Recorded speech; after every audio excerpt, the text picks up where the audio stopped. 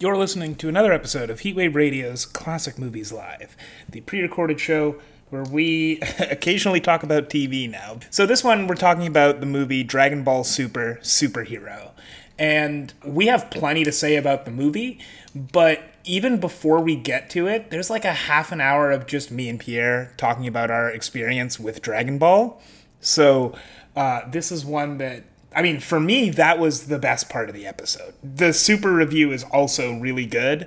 You know, I think it's really cool when two people as different and with as different of childhoods as myself and Pierre have that unifying experience in having both grown up with Dragon Ball and having both had like kind of different experiences with Dragon Ball, but it still being an important part of both of our childhoods. I think that's just a really cool thing. And that's really what today is about. So there's like, we're going to talk a lot about Dragon Ball, then we're going to talk about Dragon Ball Superhero, and at the end, we slap a rating on that baby, and we have a little special surprise, something that we haven't had on the show in quite a while. This episode is mostly spoiler-free, I think. I really don't know even how to say that, because this is mostly spoiler-free for Dragon Ball Superhero, but it is not not really spoiler-free for the rest of Dragon Ball. So if, for whatever reason, you're about to start a big Dragon Ball binge and you do not want anything spoiled for you, maybe this is one you listen to after that. But I honestly think it's fine. Really, this is an episode I'm going to recommend to a bunch of people I know who don't watch Dragon Ball, just because I think that this gets personal in a really nice way, I think. So, anyway, I'm going to shut up now, and I was thinking about what kind of music to put here. Like, should I put a theme song from Dragon Ball Super or something? And, like, maybe, but I think it's gotta be the original Dragon Ball theme song, Chala, Head Chala, which you're about to hear here.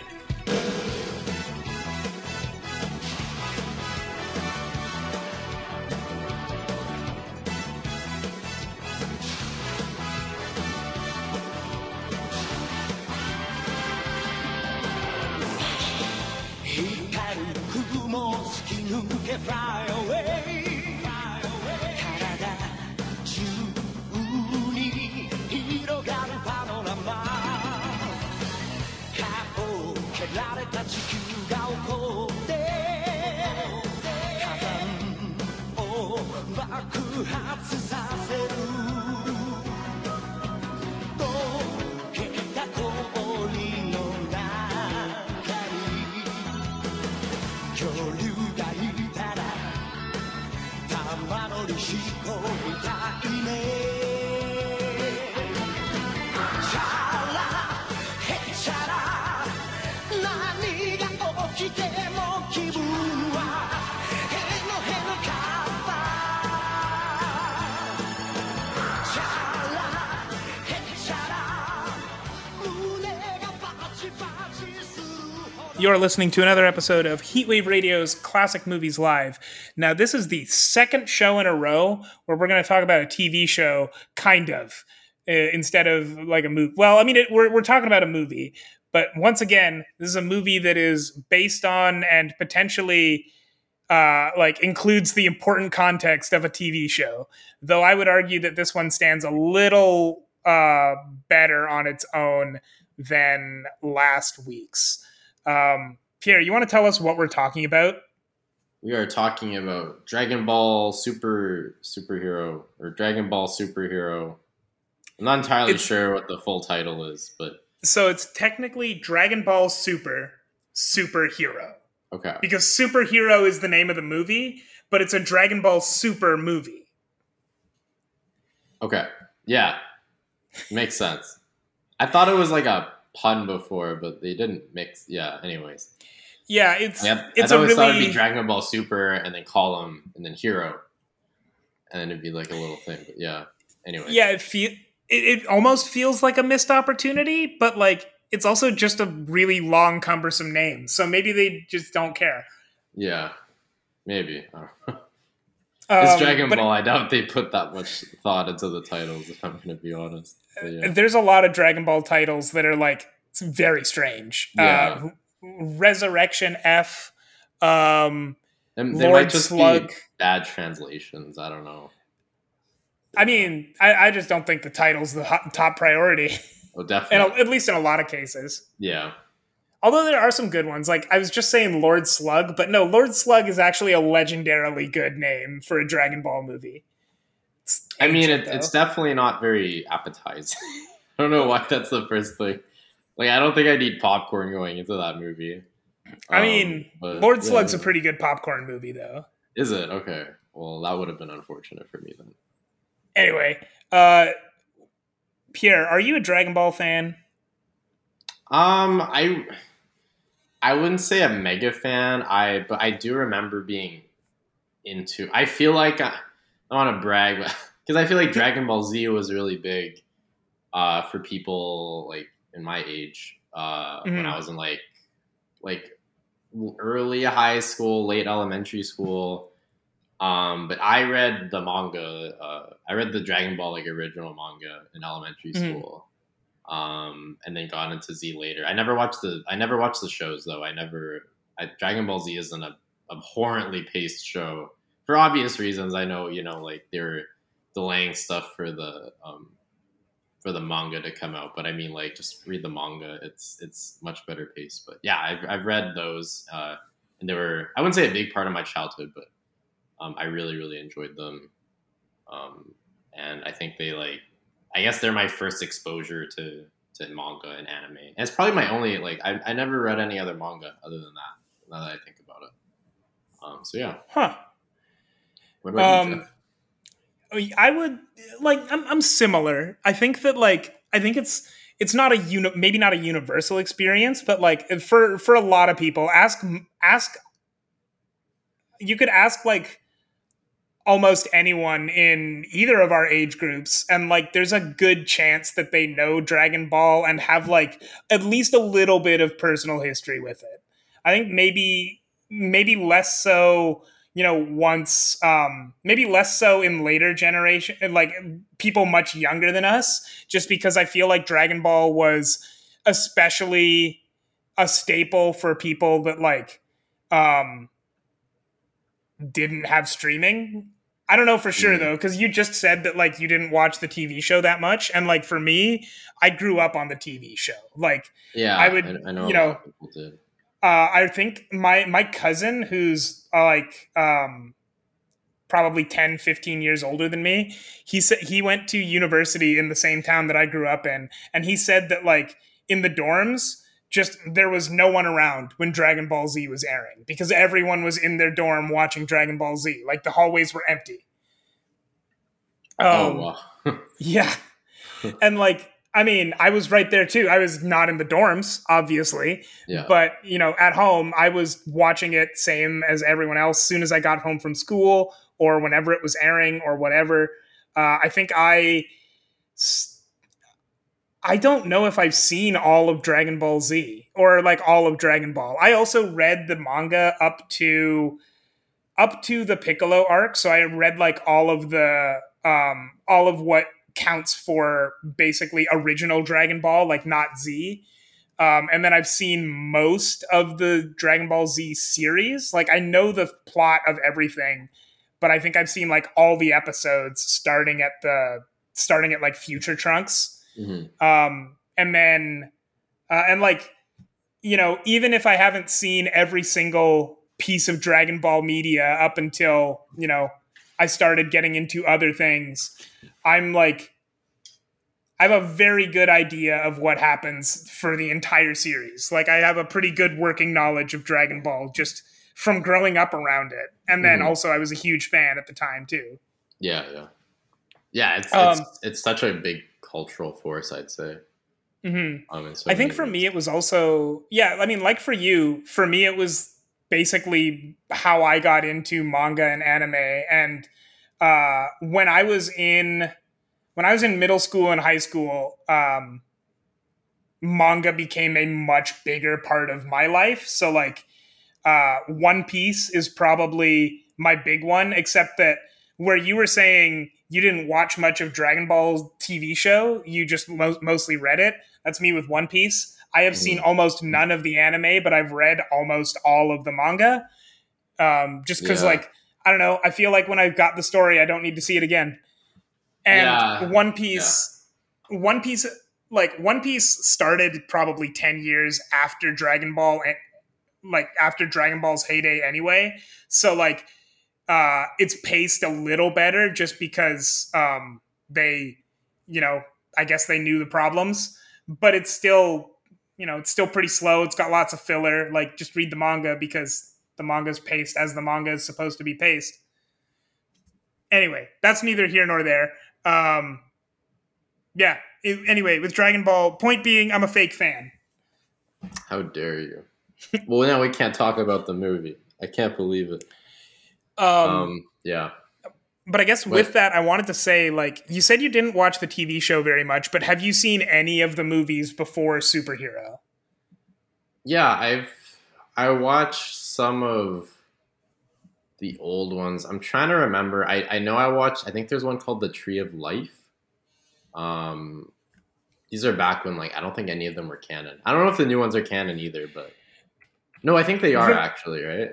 So all the ones for Super are canon, I believe. The Dragon Ball Super movies are all definitely canon. The Dragon Ball movies are a bit of a mixed bag, but generally non-canon. Because I heard that, like, I saw Battle of the Gods, and I heard that was basically season 1 of Super, which doesn't really make sense to me, but... So, like, Battle of the Gods and... what was it? Battle of the Gods and Resurrection F came out before the Super anime got started. And when Super did get started, it adapted those as episodes instead. Okay. So, like, those movies were readapted. But the entire plot is the same. Or no, it's like a different story completely, just, or is it the same story just extended, like, Dragon Ball Z to the anime? I mean, it's the same story, like, a little bit fleshed out, because Dragon Ball, like, Battle of Gods and Resurrection F are those are extremely important to Super. If you don't have those two movies, Super doesn't happen. Doesn't make sense. So, like, that's why that's season 1 of Super, because, like, they just readapt those to, and, like, fill in gaps to make Super work, because everything that happens in that is the setup for the next series. Oh, okay, cool. That makes sense, yeah. Yeah, so I watched Battle of the Gods, Resurrection F. I think I saw Broly. And I've seen some of the old ones, like Cooler's Revenge. What else is here? Oh yeah, Tree of Might and Dead Zone. But yeah, those are all, I think those ones are definitely non-canon. Yeah, I think the old ones, because they reintroduced Broly in the new ones, and it's like completely different.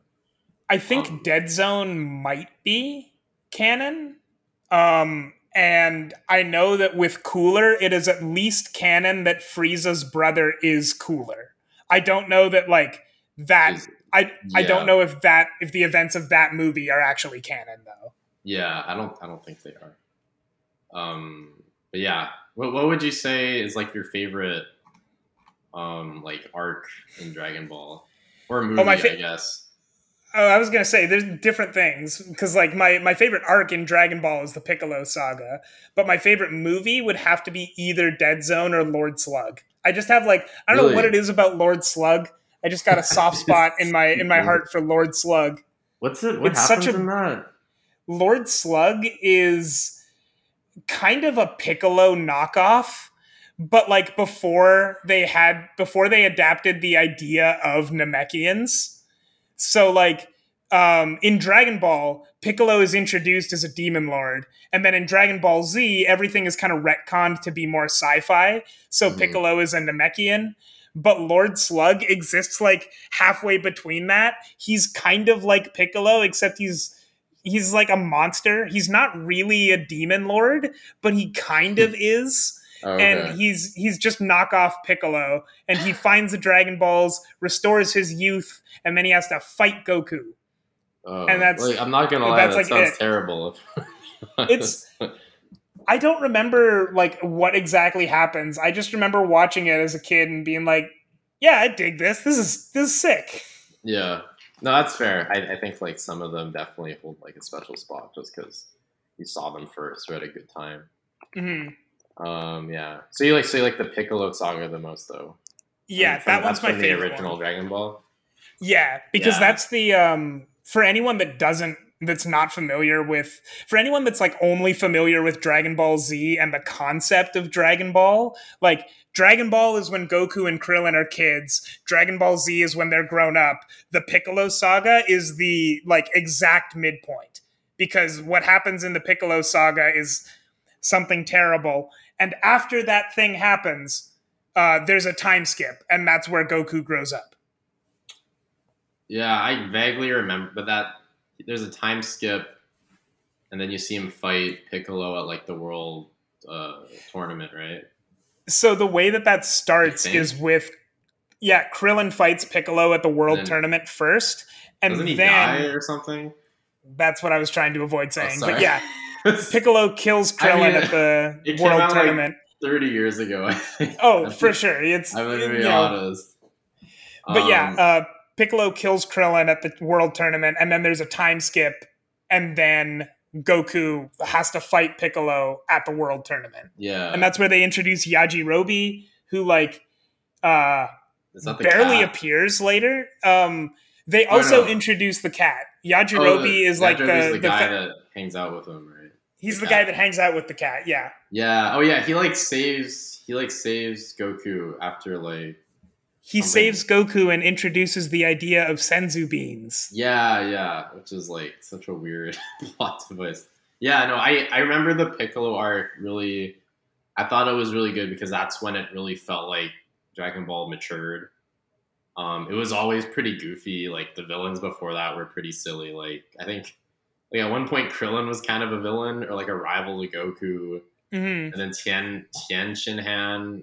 I think that was like the first real arc. Like um, with the World Tournament, Tien Shinhan wasn't really a bad guy. He was just kind of like a dick. Yeah, And then the Red Ribbon Army was just kind of a joke, which we'll talk about later, I guess. And then after Red Ribbon Army, I think it's Piccolo, right? Right. I think so. And then that's when it like the stakes really amp up. And Piccolo's like quite a threat. Yeah. Yeah, Uh, wait, what happened? I'm so never mind. Well, I need to reread Dragon Ball. It's been too long. I really missed I it. mean, But yeah, I think Dragon Ball as a whole is like my better than Dragon Ball Z in my opinion. Just because I feel like there's like actual character arcs in Dragon Ball. Dragon Ball Z, it just felt like it was more of like a like how powerful can we get these characters type deal. In my opinion, but I the think power my creep is for sure real. yeah, it gets a little much, and that's why like Super never really interested me because at the end of Dragon Ball Z, I was kind of like, this is kind of stupid at this point. But I really liked. I think my favorite arc overall is actually the Vegeta, the Saiyan arc at the start of Dragon Ball Z. Hmm. I still vividly remember like everyone dying slowly against Nappa, and then you're just like, what the hell is going like how are like I don't know, it just felt so hopeless. And I get that they like definitely faced more interesting villains or dangerous villains, but that was like that to me felt like when it was like shit was like serious, you know. Hmm. And that I don't know that hit me the most. I think, even though I don't I think know. yeah, Dragon Ball's better overall. I don't know what it was about Dragon Ball Z arcs, but for me, like, I know the Frieza one is, a lot of people hold that up as like the gold standard. But for me, like, the Cell arc, or specifically the Android arc, which is like right leading up to the Cell arc, and then the very beginning of the Majin Buu arc, come across as like they're just really scary to me because in the lead up to the Cell arc, you have like this what looks like an alien running around like eating people, but like not just randomly eating people, finding very specific people and eating them in really horrifying ways. Like when Cell goes out to find the androids, that's what Mhm. happens. Like he eats these androids in like really horrifying ways, and there's nothing anyone can do about it. which is just so like it's so That's disturbing true to too. It was really creepy, and I liked how they like brought it back to Earth in a way. me. I thought that was nice, and that was a good arc for Go. Okay, honestly, I'm like I never loved Dragon Ball, but like when I think about it, I just really geek out about it because like I mean, there's some really cool stuff there, like that Gohan unleashing his potential in the Cell arc was like actually really cool, mhm. and intense, even though like it's weird. I feel like the show does the same thing over and over again, like especially in Dragon Ball Z, but it always works for some reason. the like I mean that power creep is for sure there, and that's what I think about whenever I just like think for a second about Dragon Ball. But the Mhm. thing about the power creep is like it's there, but even despite that, Dragon Ball Z has like really good arcs. Just the further you go into the series, the more they're hidden. It gets a little Not ridiculous. necessarily in a bad way, but like, you know, if I think my first thought when I think of the Cell arc is, you know, is Gohan powering up. My Yeah. second thought is all the cool shit in the Cell arc. It's like it's there. It's just not the very first thing I think of anymore. Yeah, that's fair. And then also like not only power creep, something that really bothered me about the later. Sorry, we'll get to the movie in a second. I'm almost yeah, done. yeah. I swear. Something that really bothered me later in the show too. I think Frieza was a really memorable villain as like the last great villain in my opinion because he didn't regenerate, Mm-hmm. and I hated how. I don't know. I hate villains in general that can regenerate their bodies easily. Like I didn't mind it with Piccolo because I felt like when Piccolo regenerated, it was like he lost an arm. He could bring it back, but it also cost him like a lot of energy, right? Mm-hmm. Whereas like with Cell and Boo, you had to literally obliterate every single molecule of their body to kill them. Mm-hmm. And it just felt like kind of annoying. Like, come on, like, and I get it ups the antics, but like, it didn't make it just felt unfair all the time and just kind of ridiculous. Yeah, I think there's like four separate final battles with Boo at the end of that arc. Yeah, and the amount And, of like- times Boo's body gets obliterated, like, you can't count. But like, I think that like I mean, even with Boo, there is still some cool stuff in there because like I think the first time they kill Boo for good and then he Mhm. comes back, like the very first time they kill him, yeah, the you're stuff like, whoa. what happens with that is Boo regenerates, but he regenerates like two of him. And Oh there's- yeah, there's the one that's like the evil bad guy and whatever. We'll get back to him. But the other one has like a really cool character arc with Mr. Satan, just That was out of true. nowhere, I like that arc, which yeah. is awesome. Yeah, and that the character Mr. Satan was really cool in general. Hmm. I love that character. Yeah, yeah. Anyways, some really cool moments in the Dragon Ball show. I'm in the Dragon Ball series, and but we I still think- haven't. I think sorry, go both of us might have. I think both of us might have mentioned this. I don't think either of us has seen Dragon Ball Super though. Like I have ahead. No. I think I may have seen individual episodes and I have a cursory idea of what happens because I've seen some of the movies and like I've had it explained to me by friends, but I have not seen Dragon Ball Super. Yeah, I watched the movies so far. None of them really hit me though. Like Battle of the Gods was like an interesting idea. Like the idea of like there's these literal gods that they have to learn how to fight now. Hmm. Who are just like on a completely other level. But like that's just it's been done before. You know, like that's every arc of Dragon Ball where they're like, oh my god, Yeah. there's another being that's way more powerful than I am, and then the same thing with I loved having Frieza brought back because I love Frieza. Hmm. I didn't like Resurrection F though. Like it didn't add anything to me. And same thing with Broly. Like it was just they were all movies that were just kind of made for cool action scenes.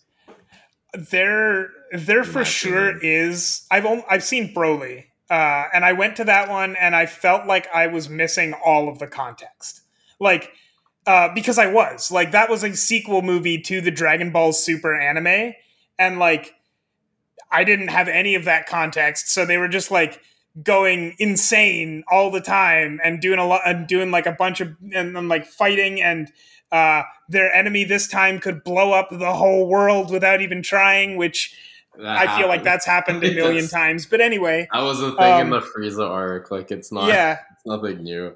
So like I'm watching it and I'm like, I didn't dislike it. It had really cool action scenes. I thought that the like plot on the like underlying plot was kind of interesting because there is like a little normal person plot there too.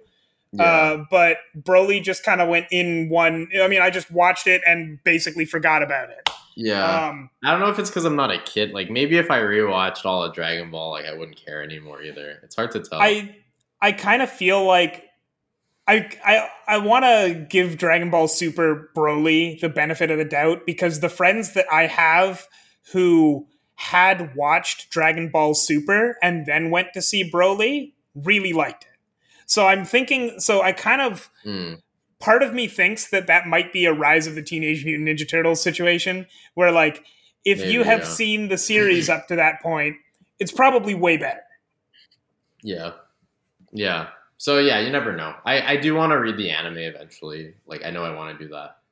I think I might be more interested to finish it whenever Akira Toriyama feels like, because I've heard Super is over, but it doesn't feel like a conclusion to the whole saga either.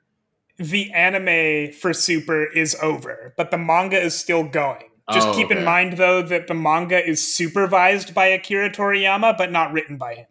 Really? Oh, I didn't know that. That's interesting.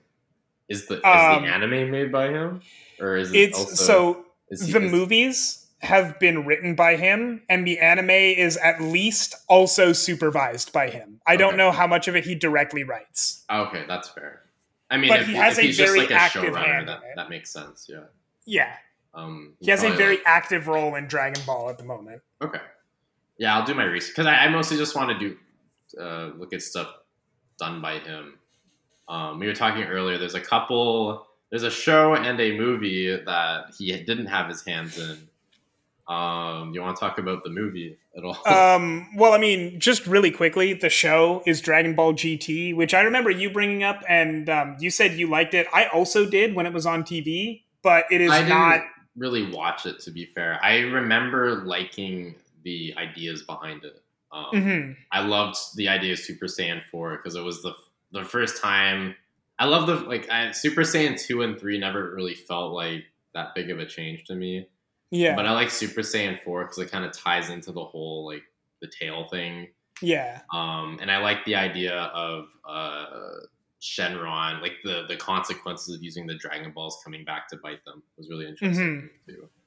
But I haven't seen the show, so I can't tell you whether it was, like, actually good. Some ideas sounded cool. The ideas were definitely the best part.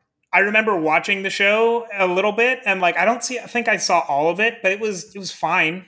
It was just like a 90s anime. It was a 90s Dragon Ball anime without Akira Toriyama. Made because it had to exist, because Dragon Ball is a thing that makes money. Yeah. And like it's like there were cool ideas there, but there wasn't quite the passion in it to make it work. Mm-hmm. Yeah. And I think, there's probably some weird decisions that people weren't happy with, I guess. And I think I guess it's basically fanfic at that point. Basically. So, yeah, I can understand. And like, because Dragon Ball was so popular, it also got the dubious honor of being the first, as far as I know, the first anime to be adapted to a live action Hollywood film. It might not have been the first, but it was one of the first because there's money in Dragon Ball, so it had to be done. And like, once again, I don't think the passion was there. Although I've read some behind the scenes, like the passion was definitely there for one person on set and exactly one person only. But did you ever see that movie? I have actively. I mean, okay. If I say actively like avoided it, that would mean like I was like tempted to watch it at some point. I have not been tempted to watch it at all. So And I have no intention to in any way. the movie we're talking about, just very briefly, is Dragon Ball Z Evolution, or I think it's called Dragon Ball Evolution. Um, it is surprisingly, and I'm pretty sure it's not actually the first live action Dragon Ball movie, because I'm pretty sure there's some Chinese ones that were made like potentially unofficially. Uh, but anyway, it is the first and only official Dragon Ball live action movie made technically with Akira Toriyama's blessing, insofar as like he had sold the license and the rights, and he was made aware of its existence. I don't know how much. I don't think he had any active hand in the creative process, but like they did ask his permission to make it at least.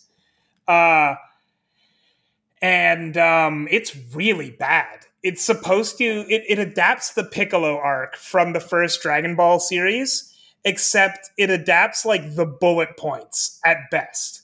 Bulma exists, Goku exists, Master Roshi and Grandpa Gohan exist, but they have the role of basically the same person. They just are generic martial arts teachers, and I don't think Master Roshi is even like identifiable as Master Roshi. Like, you know, for better or worse, in the actual Dragon Ball series, Master Roshi is a notorious pervert. Not the case in Dragon Ball Evolution. He's just a guy. Yeah, I don't know if that would play that well on the big screen, but yeah. And like Goku is aged up and put in a real ass human American high school, and it's like I tapped out 10 minutes in when like Goku goes to high school and like the school bully yells at him. He's like, "Hey, nerd!" And I'm like, "I'm done. I don't know what's going on, but I'm not gonna participate in this anymore." Yeah, it's like they looked at Spider-Man and they were like, "This is a superhero. Dragon Ball is basically a superhero, so you should like adapt that basically." Yeah. Yeah, I have heard though that the guy who plays Piccolo in Dragon Ball Evolution was a huge fan of Dragon Ball and Piccolo specifically. Like when he found out there was a live action movie, it's my impression. I'm going off of like remembering information here, so this may not be fully accurate. He tried to get that role. Like he really wanted to play Piccolo. And when he got the role, he like did research for it. Like he already knew he was a big fan already, but he like did research for it. He like got into character. He was ready to go. He was very passionate about it, and he really wanted to make it like a good movie for him and for his kids. And it didn't work out, but he was but he brought the passion. And like the cool coda to that story is that he actually ended up getting another chance. The guy who played Piccolo ended up getting another chance in Dragon Ball later on, because he has a voice role in Dragon Ball Super. Oh, nice. That's actually awesome. Wow. Yeah, he plays Zamasu, who's a really important character. Oh, cool. He's Goku Black. Oh, okay. I don't know what that means, but that's cool. I can assure you he's very important. I have not seen Super, so I don't know why he's important, but he is. He's really important. I think he's Goku, but from the multiverse, where Goku is evil or something. Oh, okay. Anyway, he's played by the guy who did Piccolo in Dragon Ball Evolution. Yeah. Wow. That's cool. Yeah, that's a cool fun fact. There's another weird side effect of Dragon Ball Evolution, which is that Akira Toriyama did see it and was so appalled that he's like, I got to take things back into my own hands. And because of Dragon Ball Evolution, he wrote Dragon Ball Z Battle of Gods and brought Dragon Ball back as Dragon Ball Super. So without Dragon Ball Evolution, Dragon Ball Super does not exist, and Dragon Ball would have basically died in 2009. Yeah, that's kind of crazy to think about. I guess, he didn't want the last... I can understand that, like, he didn't want the last element of his series to be that movie, because there's no way they make another live action movie after that. But I would be shocked. Yeah, but so I can understand why he'd do that. Yeah. But anyway, let's talk about this movie, Dragon Ball Super, Superhero. You Wow. want to tell us a little bit what this movie's about? This takes place after Um, Broly, by the way. It is it's actually a direct sequel to it. I'll say that much. So this movie, actually, I would say the star is like Piccolo, which is interesting. Which I love because Piccolo's probably my favorite character in Dragon Ball Z, at least. And he's training Videl, right? Is that her name? It's Her name? Pan. No, Vidal's the mom. Pan. Yeah. And basically the Red Ribbon Army is back, which is kind of interesting. And Red Ribbon Army, really quick, being like one of the first villain groups from the original Dragon Ball. Yeah, like so long ago. I think it was the second arc, technically, or maybe third arc, I guess. It was the first arc that like had a real story, because Yeah. Dragon Ball starts off as like gag episodes, and then it eventually like becomes a structured story, and it's the Red Ribbon arc. Yeah. So yeah, the Red Ribbon Army's back, and they hire the son of Dr. Gero, I think his name was, from Dragon Ball Z. Grandson. And this guy's name is Dr. Hito, I believe. Yes.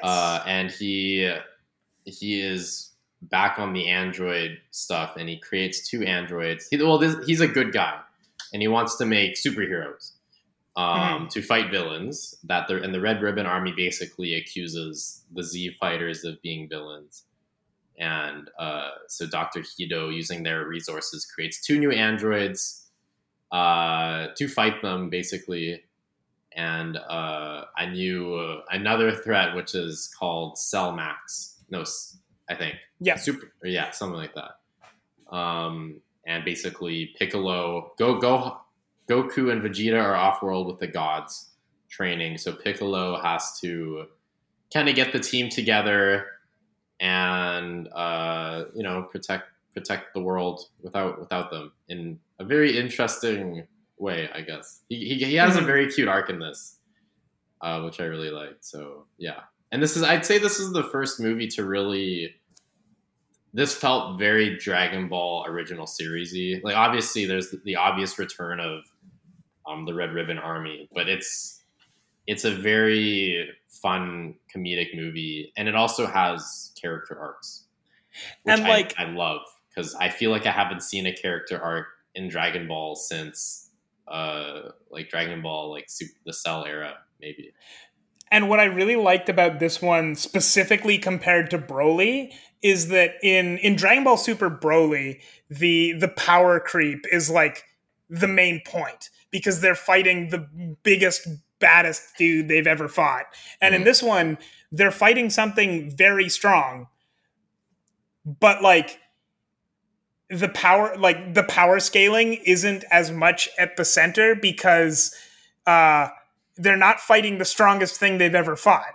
Like, the only reason that they are fighting something that is too strong for them is because the strongest people are off-world. So it's not about so like they have to get stronger, but it's not about them training and getting stronger. It's about the character arcs, like you said. Like there's an entire arc in this where Piccolo is just like doing random spy stuff, which has it has nothing to do with training and getting swole. Yeah, it was really funny. I love having Piccolo put himself in these like odd positions, because I think he's a character. I mean, they do that with a lot of characters, but I feel like Piccolo was the best character, where they gave him an arc where he learned how to care for people. He really softened up. Like him infiltrate. There's a part where he infiltrates the Red Ribbon Army, and it's hilarious because he could easily like kick everyone's ass in there, obviously, but he's not powerful enough to beat I guess they're called what are they called? Gamma 1 and 2? Gamma 1 and Gamma 2. Yeah. The new androids. And yeah, at first I didn't love the idea of bringing androids back, but I really love the way they wrote these guys, and the way I love their design. I love the way they fight. The way they fight feels very different from a lot of other like fighters I feel like they faced before. where like I like they have these little gun laser things that are really really powerful for some reason. Instead of using chi blast because they're androids, I guess they can't really use chi blast or something. So I thought stuff like that was cool. Yeah. And they're also specifically designed by a kid who loves superhero movies. So Mhm. like they're designed specifically to do things like in a superhero movie. So they're always doing like superhero landings or Mhm. big over exaggerated punches or like they're they actually like have visual sound effects, which I thought was a really funny line. Like at Mhm. one point one of them punches Piccolo and it says wham and Piccolo goes, "Why can I see your sound effects?" Yeah, and, like it's those little goofy. There's like little goofy gags. That's alliteration that came in this movie and it never felt off because like I don't know this movie. It felt like a filler episode if that makes sense, but like in a good way because like you said there were character arcs. Mhm. And it just felt like one of those things. Was like, hey, let's see what's happening meanwhile at home while the main Yeah. characters are off fighting. And there's some really sweet stuff. Like I love Piccolo. I mean, there's a lot of callbacks with like Piccolo's relationship with Gohan. Like Mhm. it's a little meta in terms of like Goku's a terrible father, and like I don't think the show ever hides away from that. But like I loved how it referenced how Piccolo. I mean, I think Gohan's mom had a big part of raising him, but Piccolo is basically like his dad in a lot of ways. Yeah. And he raised him and he trained him, and he's doing the same for Gohan's son too or daughter too, which is Mhm. like crazy. This is really nice to see. But it kind of brings in that relationship that even though Gohan doesn't have too much screen time, there's some really touching moments when he is on that you can just feel. You feel like a very genuine father son relationship that I feel like the previous, I don't know about Super, but like Dragon Ball Z, I feel like never actually touches on that, if that makes sense. It's I mean, I feel like it's there, but it's never really brought into focus because like when we first meet Gohan, like right the first time we ever see Gohan, he's already training with Piccolo, and like when you see that, you do already get a little bit of that father son relationship between Piccolo and Gohan, but it's much more practical. Like the very first time you ever see Gohan and Piccolo together, it's like Piccolo doesn't feel like he wants to be doing that, and he's just like training him because that's what he's doing, and he wants Yeah. Gohan to be strong. But then by this time, like Piccolo's still kind of like an asshole about it, but like you get a lot like they really emphasize um that yeah, Goku has spent so much time not around for Gohan that like there really is that real relationship between them. Like they have Mhm. it's much more it's actually emphasized where in the past it was there, but it's not really there's not really the time to focus on it. And I think that like Yeah. also one thing that does kind of come across a few times in this movie, like this movie never gets heavy enough to really really hammer it home, but like you as you mentioned Piccolo is doing the same thing for Gohan's daughter Pan as well. But like there are a few points where he's like, Gohan, you have to be a father to your own daughter, Mhm. where Yeah. like again the movie doesn't get heavy enough to like really dive into that, but it does like sort of point out, Goku wasn't the best father. No. He's not he's barely his father, if I'm to be honest. And yeah, I like how they touch on that. Who else was in? I mean, we talked about Gohan. And Pan was in this. She had a really cute relationship with Piccolo too. Mhm. I love the Red Ribbon Army coming back. I don't know. I love the aesthetic of them. It's such a goofy organization, and Mhm. I think like again like I love the original vibe of Dragon Ball. I think it had a very specific tone that Dragon Ball Z doesn't really call back. Like Dragon Ball Z, I feel like is a very generic tone of anime, if that makes sense. Whereas I feel like Dragon Ball had a very unique tone from anything else I've seen, and it felt very Akira Toriyama. If that Mm-hmm. makes sense, because I read a manga he made before that too, and they're very similarly like styled. Like the humor is very Is it similar. Doctor Slump? Did you read It Doctor was Slump? I read a couple Doctor Yeah. Slumps, and they were really funny too. One thing that I really appreciated in this, like there are a couple, like Akira Toriyama, when Dragon Ball Z happened, like Akira Toriyama was still writing it. So like even though the tone changes drastically from Dragon Ball to Dragon Ball Z, like every now and then in Dragon Ball Z, you still get some flashes of like that old Dragon Ball, just Mm. occasionally. And one of those is my personal favorite episode of Dragon Ball Z. The one where Goku and Piccolo try to get their driver's licenses, and there's a callback to that in this movie. I don't know if you remember that. I never saw that. No, but That yeah, that Piccolo may can't have been drive. just a Piccolo can't drive, and there's an entire episode. I don't know if it's actually in the manga as well. It might not be. It might just Mm. be a TV episode.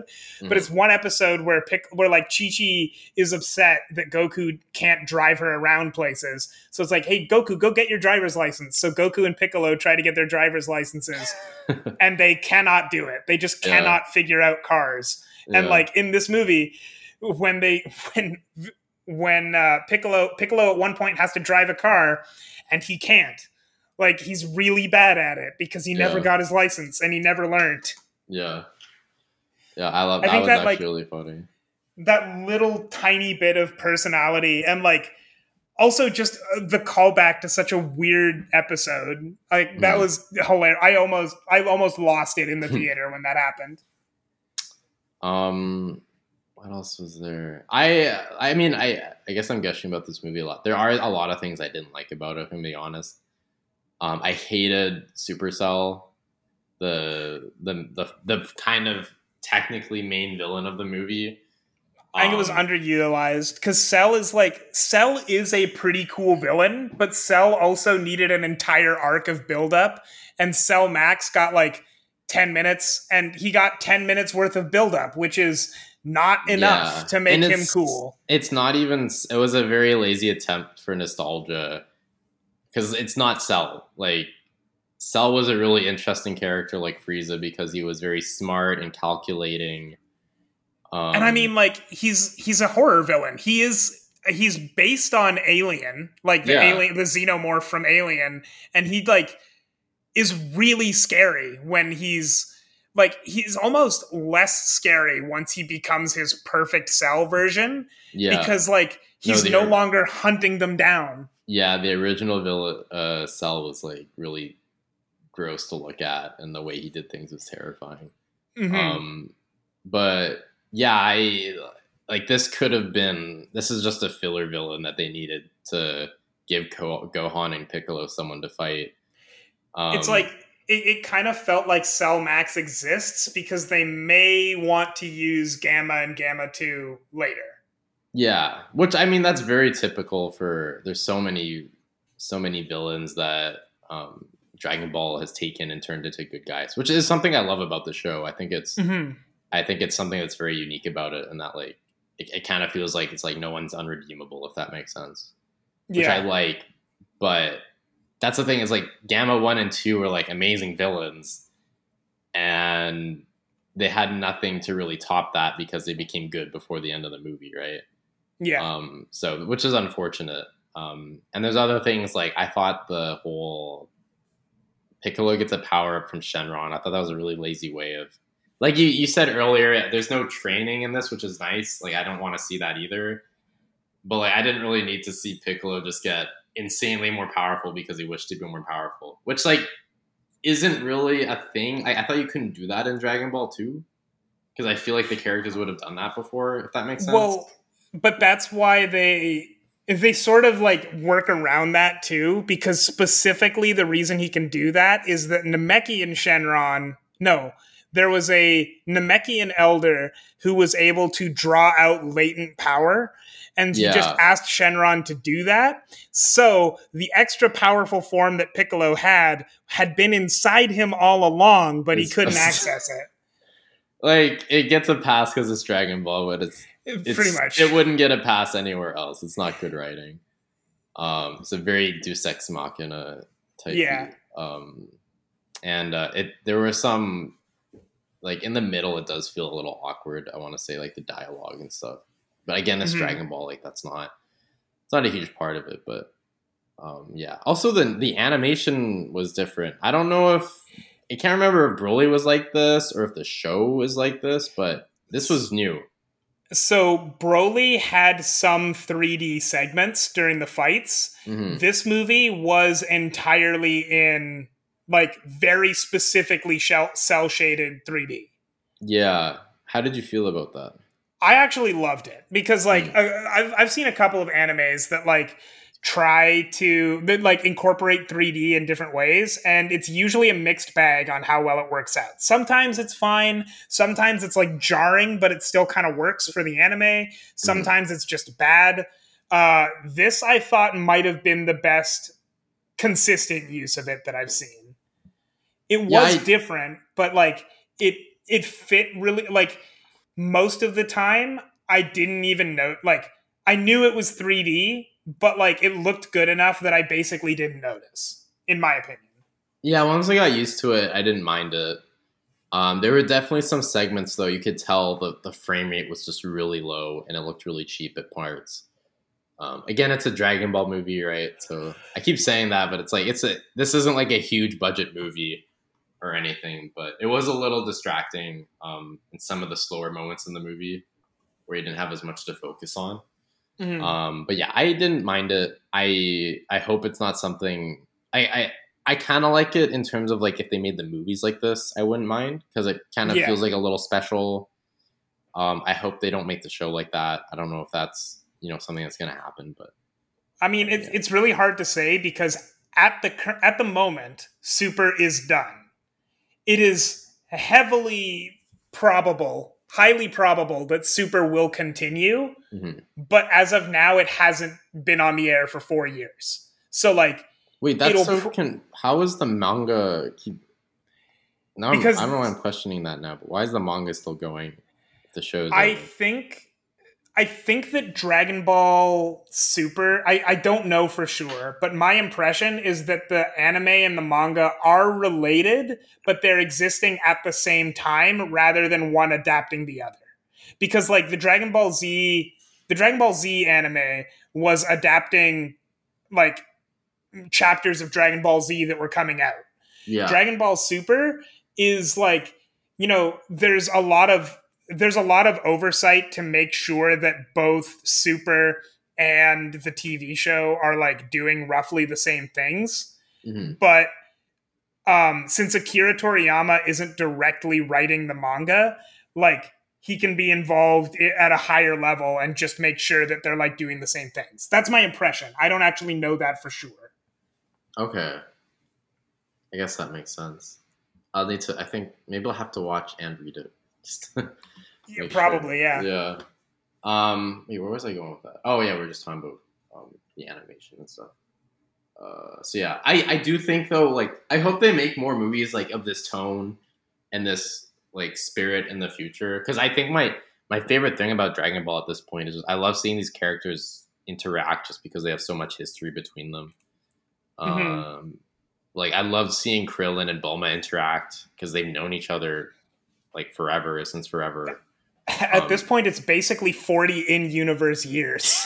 Yeah, which doesn't make any sense. But, like, they have great chemistry still. And it's, like, the same thing. I love seeing Android 18 back, right? Mm-hmm. Yeah, 18. And, like, some of the old characters were cool to see. So, and I feel like the animation just kind of fit that vibe, though, more, because it did feel more cartoony, more, I don't know, like, I don't know if this was a more serious movie, if that animation style would suit it. Because, this movie was very goofy and cartoony, so I think it fits better. And I think what I really liked about this movie, the most, I mean, yeah, all of those characters interacting. I really liked this movie.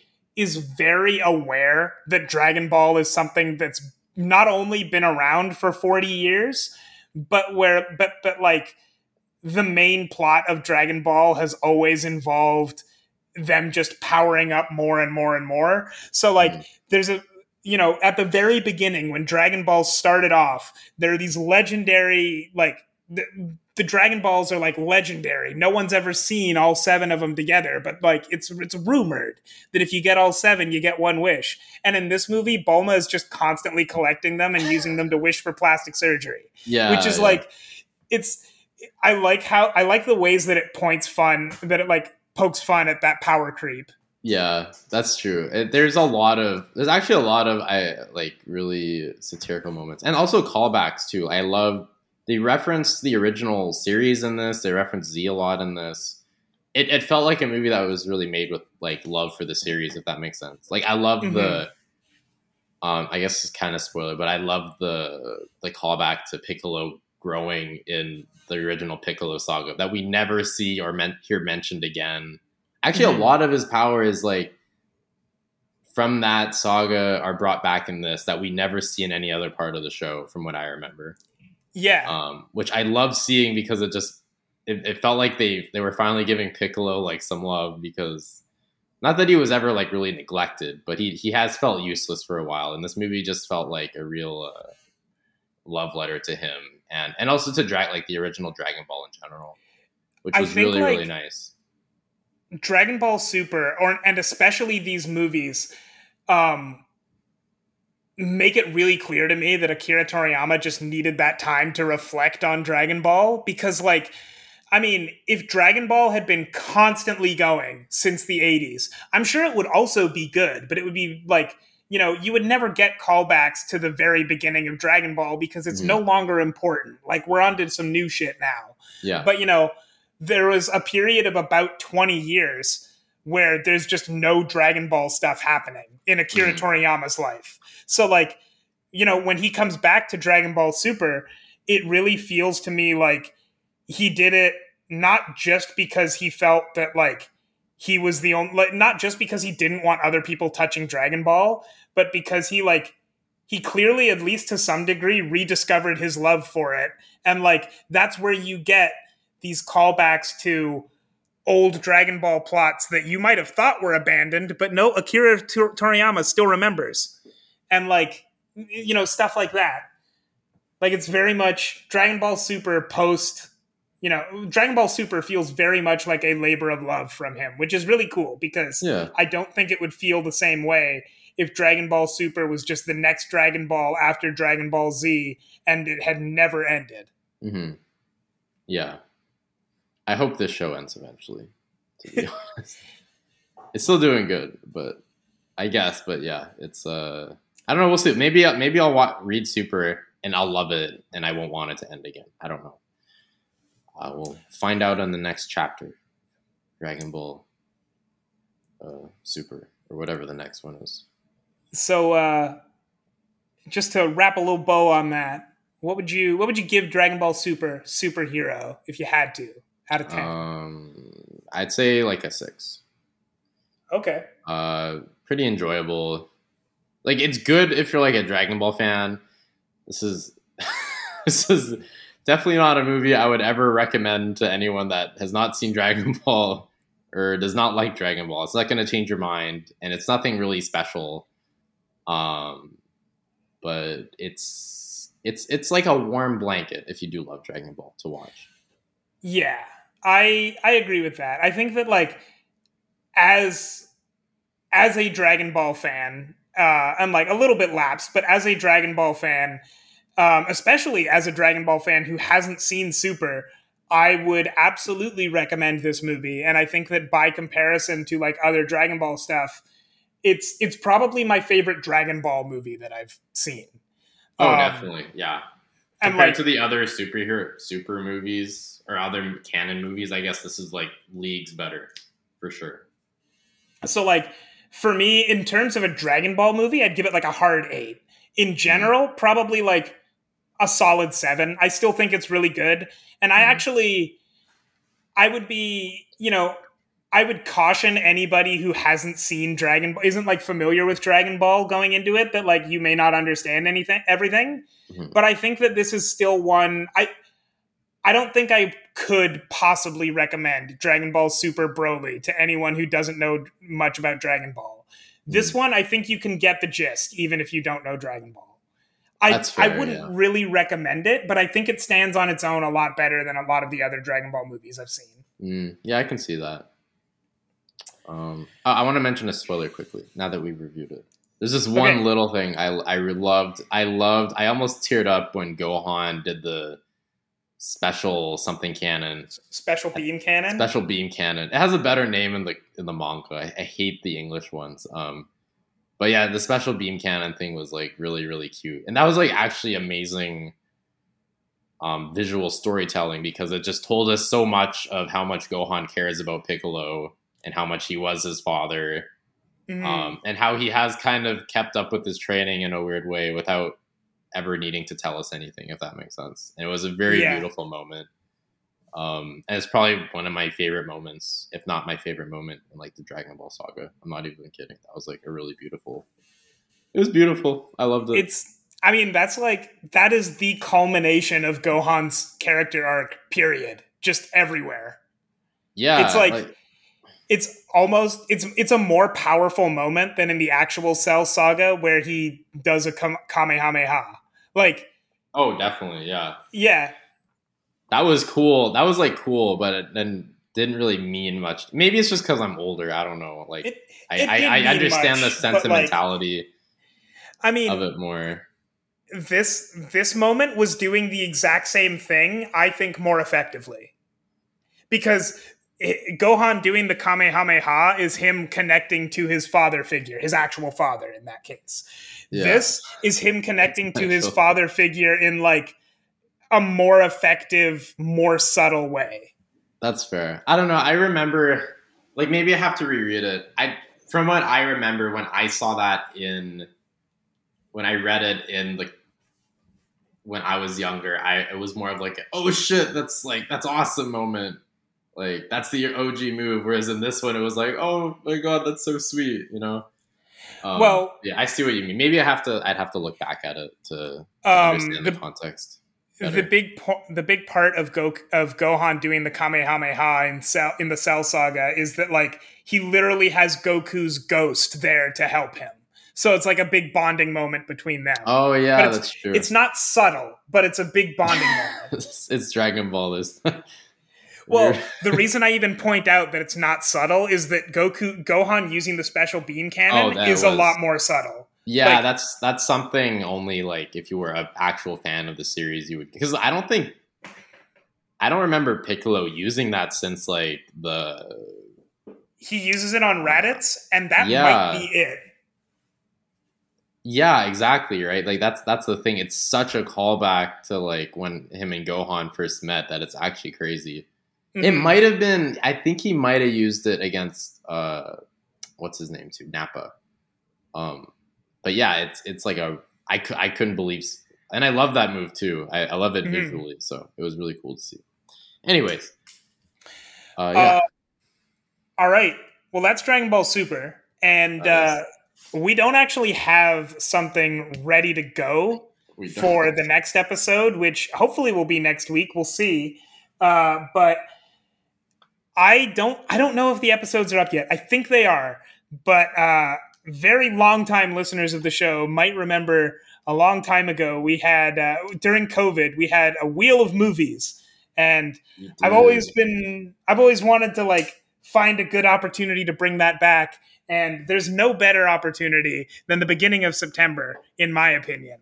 So I have prepared for us the wheel of movies, which is a wheel that I'm going to spin, and we've got like 6 different possible movie choices on there that we're going to talk about next. One of which we will talk about next week.